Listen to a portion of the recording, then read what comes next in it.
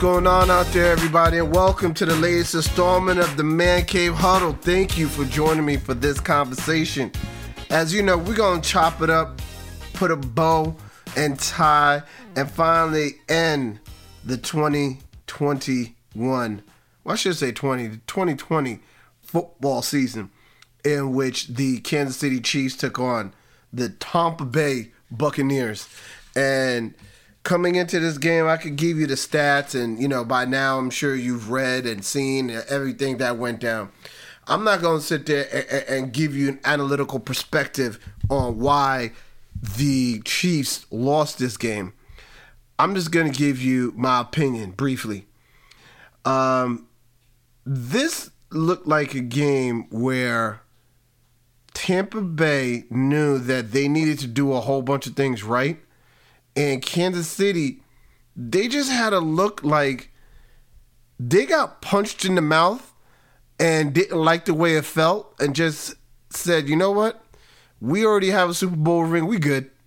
We don't need this one. We good. We got one last year. You know, it brings me back to the famous quote that Mike Tyson said. Everybody has a plan until you get punched in the mouth. And it just felt like Tampa Bay was taking the fight to Kansas City. It just felt like all the tackles, all the running. Lenny Fournette was out there just truck sticking dudes. And it just felt like they had that passion. Like, I didn't see that dog in Kansas City at all. I didn't see that, yo, I'm coming to take your basketball. Not only are you letting me take your basketball, you let me take your food too. It was just very surprising where I didn't see, it was clearly apparent that the deep ball is what Kansas City wanted to do. And then when, obviously, Tampa Bay, they had their safeties damn near 30 yards down the field saying, if that's what you want to do, that's fine. We just not going to let it happen. They just had no adjustment for that. And that offensive line, whew, man. I mean, granted, you saw that they couldn't block. But for me, the run game and the dink and dunk game was there, but it didn't feel like that's what Kansas City wanted to do. They were so hell-bent on saying, we want that 80-yard touchdown pass. They're not even checking for an 8-yard run, maybe a 3-yard pass, something like not as explosive where you have to slowly matriculate the ball down the field.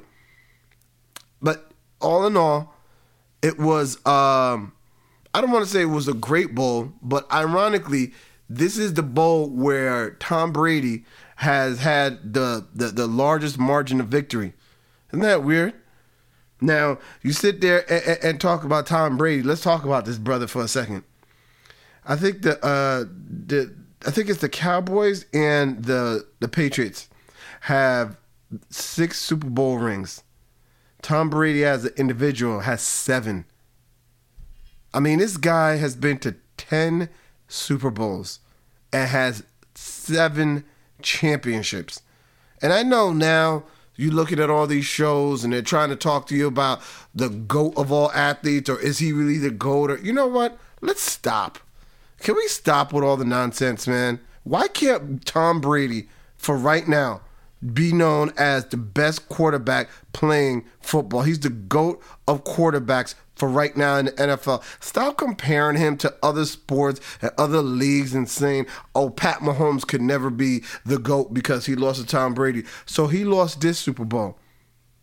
He's still young and he hasn't even hit his prime yet. So how do you know he's not going to make a run? What if he makes it to 11 Super Bowls and he wins every last one of them, and this one to Tom Brady is the only one that he loses? You're going to sit there and say he can't be the GOAT? Come on. And we're trying to say, oh, why does every debate, every comparison, whenever you talk about the GOAT, Jordan in some shape or form always makes the conversation? Like, why is that? I mean, they make it seem as though it's like, yo, why is it that Jordan is the only one that is capable of being the GOAT? To me, I think people need to start falling back with that. And LeBron and Jordan conversation, please, we could end that too. Everybody that loves LeBron is going to say LeBron is the greatest. Everybody that loves Jordan is going to say Jordan's the greatest. And then let sleeping dogs lie. But when you get to back to this game, I mean, that dude Gronkowski. You know what you gotta love about Rob Gronkowski?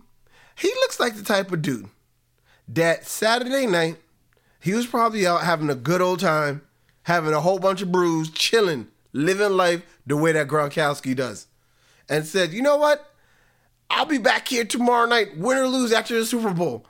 I mean, all he took a year off, comes in, and he looks like the type of dude that is such a party boy. But you also got to keep in mind that he's also the same guy that is probably a party boy, but knows when it's time to show up and do your job. That's what he does, and that's what you got to appreciate about a guy like that. I mean, you're going to sit there and say, like, oh, he's this and that, but when it comes time to play, he's ready to play. And that's all that really matters. And after that Leonard Fournette run, did the Chiefs not look defeated? They look like, yo, man, I'm let me act like I'm trying to tackle, but I really don't want to tackle Leonard Fournette right now. Because in that second half, boy, he wasn't running out of bounds. He was looking for contact. Who wants some? Because I'm going to come and give you some. But, it was, in a nutshell, watching this game, it was still there for the taking. I just felt that Kansas City didn't have that dog in them. And you could see the game plan that Tampa Bay had. Tony Romo mentioned it. He pretty much said that what they want to do is that they want to run it, screen it, and play action. And that's what the Tampa Bay Buccaneers did all night. And it was very effective. How about that defensive line? Vita Vea, JPP, Shaq Barrett, Devin White.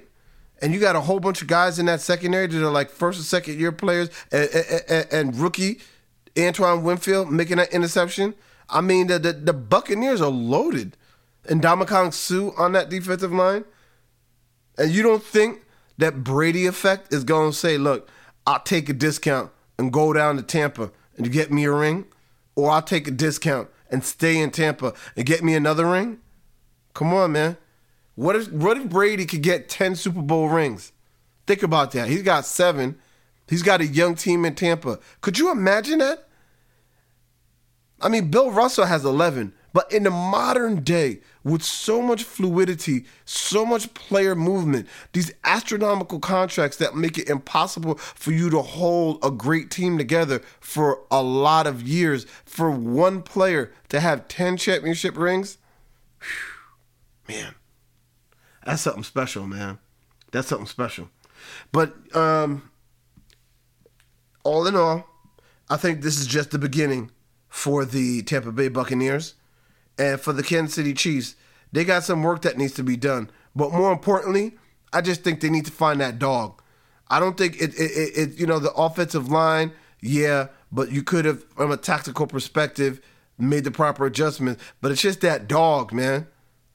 Like, that should be a lesson to everybody. Like, look, it doesn't matter if they better than you, got more skill than you, whatever than you. Like Mike Tyson said, everybody got a plan until you get punched in the mouth. So let me end this episode with a positive quote. My positive quote is, everything will be okay in the end. And if it's not okay, that means it's not the end. Thank you for listening. Bye-bye, everybody.